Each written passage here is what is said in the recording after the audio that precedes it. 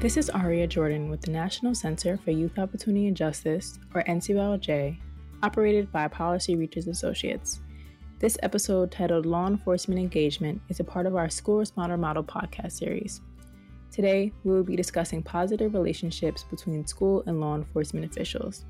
We are joined by Dr. Jeff Vanderploeg and Gina Bracey from the Child Health and Development Institute of Connecticut, as well as Angela Powell Medlock and Yatia Whitaker from a high school in Michigan implementing the school responder model. Welcome, everyone.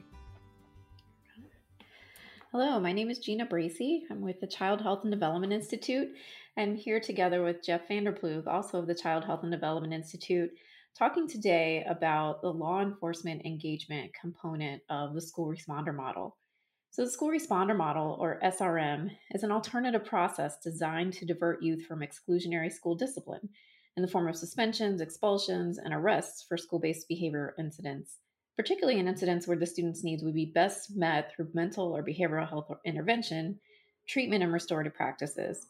So the National Center for Youth Opportunity and Justice, or NCYOJ, defines the SRM as being comprised of four primary components: cross-system collaboration, family and youth engagement, behavioral health response and implementation, and policies and formal structures. So again, today our focus is on the cross-systems collaboration component, specifically the partnership between schools and law enforcement officials.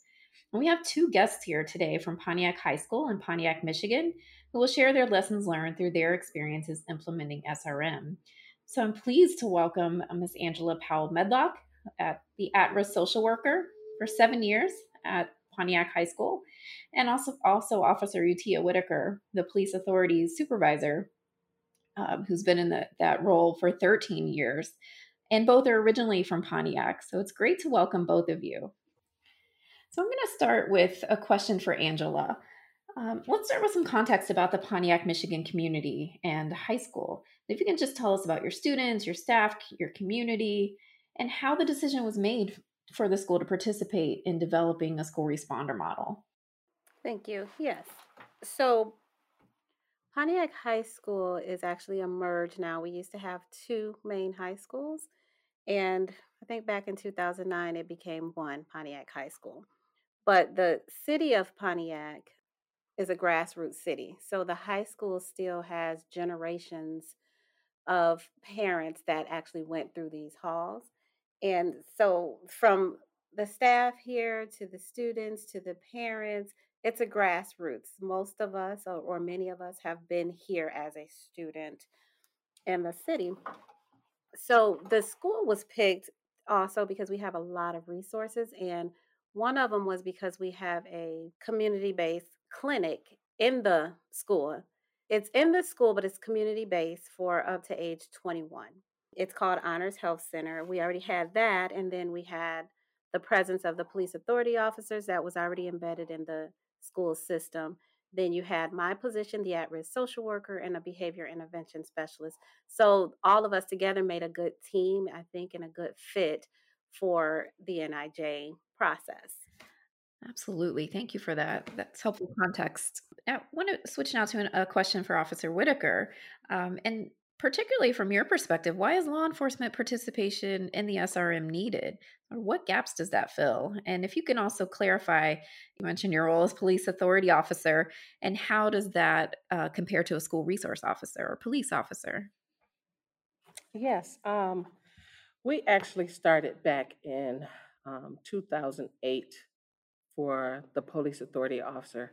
It was so much going on with gangs and fights, and I guess they figured out that they needed some, policing, and us that knew the kids would come in and try to diffuse situation, to get to know them, to understand them, to see where they're coming from, to try to help minimize all the things that were going on in the school, like out as of outside.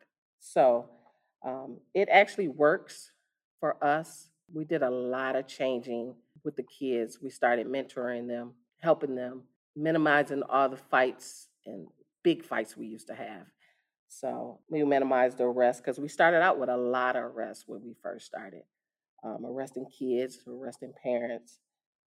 We had to come to a solution to where we were here to help, not here to just give them a criminal record per se. Thank you so much. I love that shift in thinking that you're talking about in terms of going from that really punitive perspective to really thinking about how can we be a support and how can we be helpful. That's certainly the process that we like to take with the school responder model, and it's great that you're here to talk more about your experiences doing that. I'm going to turn it over to Jeff now, who's going to ask some additional questions as well.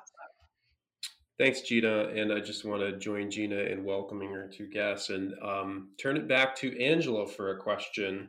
So, when you first got started, Angela, with the SRM approach, one of the ways that the SRM is put into action is through a flow chart. And that flow chart would define a target population of students for intervention and also identify steps in a decision making process that would connect them with services. So the question for you is just tell us a little bit about that process. How does it work? How does the SRM work in Pontiac? I want to back up a little bit because I neglected to mention, I just think it's important for me to mention the diversity that this school has. We do have a dominant culture, which is African American, and then we have Hispanic population here, a huge Hispanic population, at least a quarter or so of our population is Hispanic. And then we had a large Asian American population. I just wanted to bring that in because when you talk about the police authority officer presence and then the whole system presence, the cultures play a big factor in how we can get that to work together in the district. So back to your question, Jeff. Sorry about that. So we have a flow chart which starts with our behavior intervention specialist, and every student is captured under this. There's no one particular demographic of students. So it's not necessarily that they've gotten in trouble, that they're labeled bad or on their way to prison. It's just any student that has some sort of need. So our flow chart starts with a referral from any staff, parent, another student, and it's an actual Google referral form now, but back when we started, it was just my good old Word document form.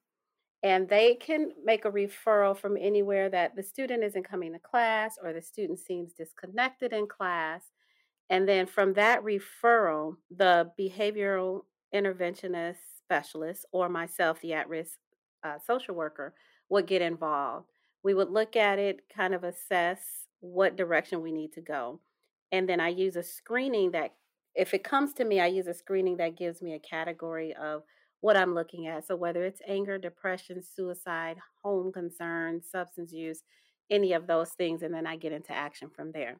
So on the flow chart, it'll start with a referral. Then it'll, depending on which route we're looking at, we will make those interventions or go. So the behavior interventionist will work on her role with the students, if that's it. And then if it needs to progress outside of just the more behavioral things, supports, then it'll come to me. And then, as I mentioned, we have a school based system here, Honors Health, which includes medical and mental health supports in there. We refer to that system first before we go outsourcing. And that system is a very embedded in the school as well. So they will also make referrals outside if they need to make those referrals. We try to keep it manageable before it has to go to an administrative level and to the police authority level so that we don't have to get any students, put in an outside program, particularly the juvenile system. That's a really helpful overview. I have a follow-up question for you, though, and it has to do with students that may or may not screen positive for a mental health concern. So you mentioned that in your process, you administer a screening instrument. What happens if a student doesn't screen positive for a mental health condition? Does the process or flow chart change at all for that student? Not at all. So that's the beauty of the diversity of the system and the flexibility of the system. So if they don't screen positive for mental health, particularly, I still work with them. The behavior interventionist still works with them.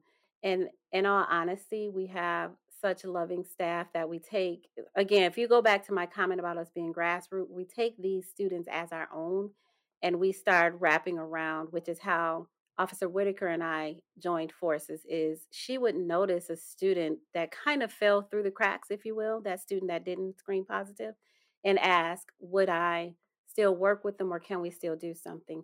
So our SRM system is actually geared that you don't have to screen positive. If we know there's something there, we're going to work with you just to make you the healthiest being that we can.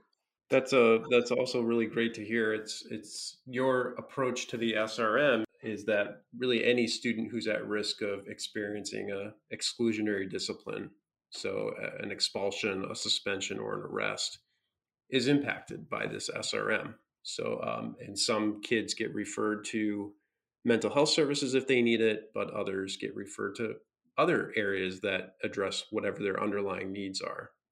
So, you mentioned a really strong relationship with Officer Whitaker, which is just, I think, a really unique and exciting feature of your SRM in Pontiac.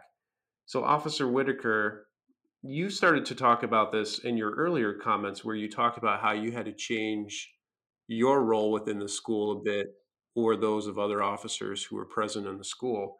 Why don't you tell us a little bit about how you view your role within the SRM? I'm actually, to me, I wouldn't want nobody to do my child any other way. So I had to think about that and learn that, if it was my child, I would want somebody to help my child to whatever it may be. I may be having he may or she may be having a bad day, or there's something that I may have missed as a parent. So when a kid comes in, and in the beginning I had to learn, the kids and their attitudes, and you know, I'm thinking they just coming in being mean, but I don't know what was going on at home, and they just could have woke up having a bad day, and they could have been angry. So me being angry at them because they angry at me, I had to think about it and stop and say, hey, they may just have, I might have to go to the kid and say, okay, I'm sorry. Miss T was having a bad day, or were you having a bad day? They was like, yeah, it wasn't, I didn't have a good night. So I had to learn how to connect with them and, be that parent when they get here and talk to them. I'm your auntie, your cousin, your mother, whoever you wanted me to be. I had to learn how to be that way. And if I seen a kid was a little off, because I try to pay attention, then I would go to Miss Angela and say, okay, something's wrong. I just didn't like the way they came in this morning, or the way they talked, or the interaction between me and them. And I would take it to her and say, well, can you talk to them and see what it is, or am I missing it, or am I seeing the same thing you seeing? And that's how we became close, because I would take the kid because I knew she was the social worker that may see something I didn't see, and that's how we became one. That's great. You're working together as a team, which is so important, and that level of collaboration is really just so inherent to the SRM approach. It's a really nice illustration of how it can work. Tell me a little bit about relationship building with students. So, one of the principles of SRM, it may not be something that ends up being written about or part of a decision making flowchart. But I think what helps make an SRM go really well is when people are building those relationships with students before something goes wrong. Tell us about ways that you build relationships with students so that when something does happen, you have a different level or ability to connect with that student because you've invested. How do you build those relationships? Um, you have to get them to trust you and to get to know you, to understand that you're not here to suspend them, arrest them, or give them a charge. You got to let them be comfortable with you. Sit down and conversate and say, hey, look, listen, I'm here to help. Whatever you need me to do. Explain to me what it is that you want me to do, and how can I help you graduate, or how can I help you pass a class. Just try to earn their trust, because as being security, they think we're the bad guys. But you'll have to reassure them that you're not the bad guys. But if you do something wrong, yes, I have to deal with you and punish you, but I'm still gonna love you and be there for you in the end. So clearly, you, Officer Whitaker, and Angela are what we would call SRM champions, right? So everything you just said really reinforces that. But how have you seen other people in the building change as a result of your work with the SRM? Yes, yes, yes. sometimes teachers see kids a different way and may not know what's going on at home. But if you go to that teacher and they put a kid out, and you'll go to them and say, hey, I say, look, this is what's going on at home. They're really not upset with you. They just need a little help and understanding. It has nothing to do with you. And I know they acted out in your class, but this is the issue. And then the teacher go, oh, and they go, okay. And then they learn how to deal with that student on that level. And then sometimes when they see us deal with them a certain way, then they catch on, and then they start dealing with them the same way we dealing with them, which works out. And it sounds like it's not a matter of sitting in a training. It's just seeing an example of a new way of interacting with a student and seeing it work. And if it's effective, other people want to get on board. Is that right? Yes. Yes. All right, Gina, I'll turn it over to you. Great, thank you. Yeah, I'd like to follow that thread a little bit more. It has become clear that it's not just a work role or responsibility for both of you, that it's really your personal mission, I think, as community members and being part of the Pontiac community, that you bring that perspective to your role and are so passionate about that. I love how you talked, Officer Whitaker, about sort of how can I help you, and not seeing security as the bad guys, but seeing you as in your role as security, but also as helpers.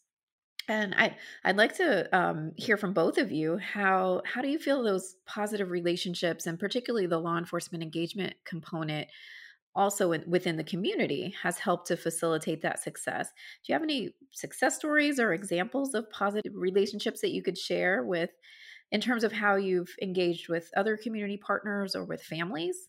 And maybe Officer Whitaker, we'll start with you again, and then we'll also like to hear from Angela. Yes. I have had a few positive with the community and the relationship with parents. In the beginning, like I said, as me being a security, they thought we were the bad guys and that we were always out to suspend their kids or give them the charge. But then when you go above and beyond and try not to kick them out, and give them a break and try to help them pass a class or go to class. Or sometimes I'll call a parent and say, hey, such and such won't go to class. Can you talk to them instead of me suspending them or me on them all the time when a parent's not here? And I had a few parents and kids that are graduating that will come. I see them now and they go, thank you. If it wasn't for you, they would have never made it. You kept them out of trouble. You kept them in school. They just talk about you all the time. That makes me feel good when I see kids and I got young men I see and say, Miss T, you told me. If I would have listened to you, I wouldn't, I appreciate you being on me all the time and keeping me out of trouble and trying to teach me about the real world. And that warms your heart. I love that. That's great. Angela, is there anything you would like to share on that as well, in terms of specific examples or ways that in your role as the social worker has been able to generate community connections and connections with families? Definitely, and I'm smiling like big and bright because I don't want to do the piggyback off of Officer Whitaker, but she's absolutely right in that regard. One of my biggest ways that unity and union was shown is, I think it was a year ago or a year and a half ago. Our superintendent got the education on ACEs, adverse childhood experiences, and it was her aha moment. So she brought it to our school, made us do a staff meeting, and gave her rendition of it. And then my community partners that are actually trained to do the ACEs, they got wind of it. And while they appreciated it happened, they were alarmed because whoever alerted them in the building knew that it wasn't carried out in the appropriate way. So that information was put out there as if it was like an intervention. And so they rallied around. Of course, I got a call. I got this brass call from one of my community partners saying, how could I let that happen? And she was venting and she said, I know you didn't do it, but we got to get this the right way now that it's out there. So within, I think maybe 2 or 3 months, Utia, you can correct me, but within that, we had a whole resilience conference in my high school. We had community partners that came in to volunteer their time to do sessions and breakout sessions with the school. And from there, we also have the ACEs champions, and Jeff used that terminology.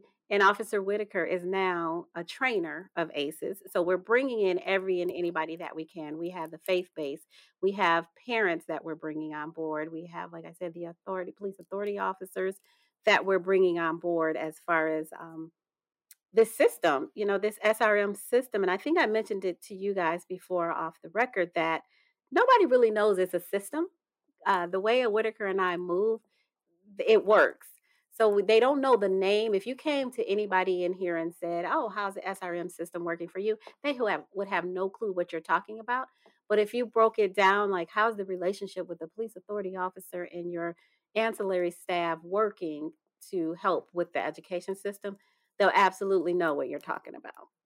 I love that you talk about that as not necessarily a formalized system, although it is. It certainly is. You've built in that infrastructure and in the way that it's operating, but it's really an organic process, and that's so important for buy-in, for sustainability, for keeping this going, and having it built on a foundation of school, family, community partnerships is so critical. So I love those examples that you provided. That's really great information to share.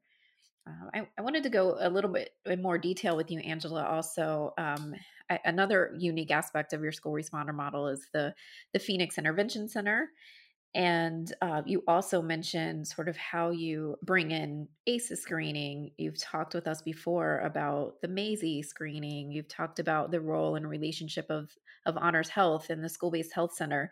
So it'd be great if you can tell the listeners a little bit more about how a student is referred to your Phoenix Intervention Center. How does a student make their way through these various points of screening and intervention and the settings that you have established in your SRM? Can you walk us through that a little bit more in terms of what that relationship looks like? Yeah, so it's the same referral system. So the referral source will fill out the form. We'll get it, the behavior intervention and myself, we both get it. We read it, we look through it that way. And just a small correction, we decided to relabel it Phoenix Center. We don't want the word intervention because we want to do prevention as well. So once we get that, we start working with the student in whatever capacity we see. So if it's determined that the student will stay with the behavior intervention specialist, then she'll work with them. She'll bring up a contract, short term, long term, whatever they need to work with them. She loops in teachers and whoever else needs to be looped in. And then if it's me who's working with them, so the BIS, which is a behavior intervention specialist, she will administer that Macy for me to look at and score it and everything, and we go from there. And so once we do that, the student is well taken care of. Like I said, we're trying to have a whole child. So there's times where if the student is on my level for more of the mental health things, we will bring in the family. I'll work with the family because we know that the home environment is a big, substantial portion of making this a healthy student, a healthy child. So we loop in the family and we do all of that. So the Phoenix Center now, it stands for them to be able to say you just have a student having a bad day. We're setting it up now where that can be their break room. We'll give them 10 to 15 minutes to do quiet time or talk it out and work on it. And then we want to assess which direction should we go after the break. Are they able to go back to school? Do we need to do more interventions? Do we need them to go home for the rest of the day and meditate it out, think it out, process it however they need to do?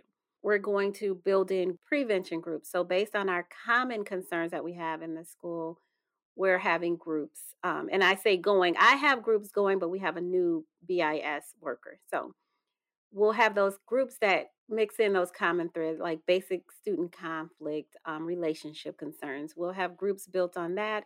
We'll also build groups for the intervention piece based on the problems that come in a multiplicity sort of thing that are more common. So we have a group of students that are having conflicts and they're getting referred to the Phoenix Center. If we have several of those, we'll form a group so we can get all of those together and work that out. We also do use the restorative practice system as well. So that's what the Phoenix Center stands for, is all of that. And it starts with that same referral process. And also, like Whitaker commented on, is we might see a student in the hallway and something just don't feel right in us. And we'll just talk to the student. How's your day? More than just the how are you, and keep walking. It's like, how you doing today? What's up? You want to talk? Let's just go for a walk. We'll do that kind of thing. And that student can come through us that way. And it's kind of backwards. We'll still go on and do the referral just for documentation purposes. But sometimes we just walk around and observe and bring them in that way. So I want to talk with both of you about the T word, turnover, because we know that turnover impacts all schools and affects all kinds of operations in a school, including NSRM. So tell me about your experience with turnover at Pontiac and how it's impacted your SRM. So I got to say that T word is big. It's a fearful word for me because I am so rooted in the district itself. I love the district. I love the school. And I know that any given moment someone can leave and a whole system can fall apart. And we've seen that through this whole process with the SRM. And as much as I am the original from 5, 6 years back, everybody else that started on that team, except for Whitaker, is gone. So we look at it. We've talked. Whitaker and I have talked. I think I've talked to one of the principals about that turnover factor too, because we need to get this stuff embedded in the DNA. Whereas when someone else comes in, they just can pop right into the system and the flow of it. But our turnover it's pretty high. I'm gonna let Whitaker take over from there. Um, yeah, the turnover is pretty high, but what I do is to try to keep it close knit with me and Angela is every time I got a whole new crew of officers, so I introduced them soon as they got here to know who she was, what her role is. If you need help, you got a kid, this is who you take it to. This is where we can get the help. I try to keep me from not having so much turnover. I try to keep the same flow. So I introduce her off rip to make sure that they know to keep us going, to keep that teamwork as one. So the two of you being the champions and really being so rooted in the community really take on the mantle of ensuring that there's good transition and that the work continues anytime that there's turnover. I'm going to ask you a really tough question though. What would happen, Officer Whitaker, if you were to leave? How do you think that would impact the SRM, and what do you think is in place to make sure that it continues if you are no longer at Pontiac? Wow. If I'm no longer here, I hate to say it. I hate to toot my own horn. I don't know, that's going to be hard to compete with. But why I'm here and my officers are here, I am teaching them how to take over. So when I'm no longer here, they can step up and do the same thing I'm doing, no matter what. That's great. And Angela, I have the same question for you. You've been such a key champion inside the school for this work. What do you think is in place if you were to leave? How would the work continue? Yep, that's where that fear comes in. I try to have it in writing. It's there, and it's not just in my drive. Like it's there. It's shared with our administrators. We have what we call a multi-tiered systems and support coordinator. I make sure it's at that level, and that's more at the administrative level too. So our process is in writing. The flow chart is in writing. The fear is it's in writing.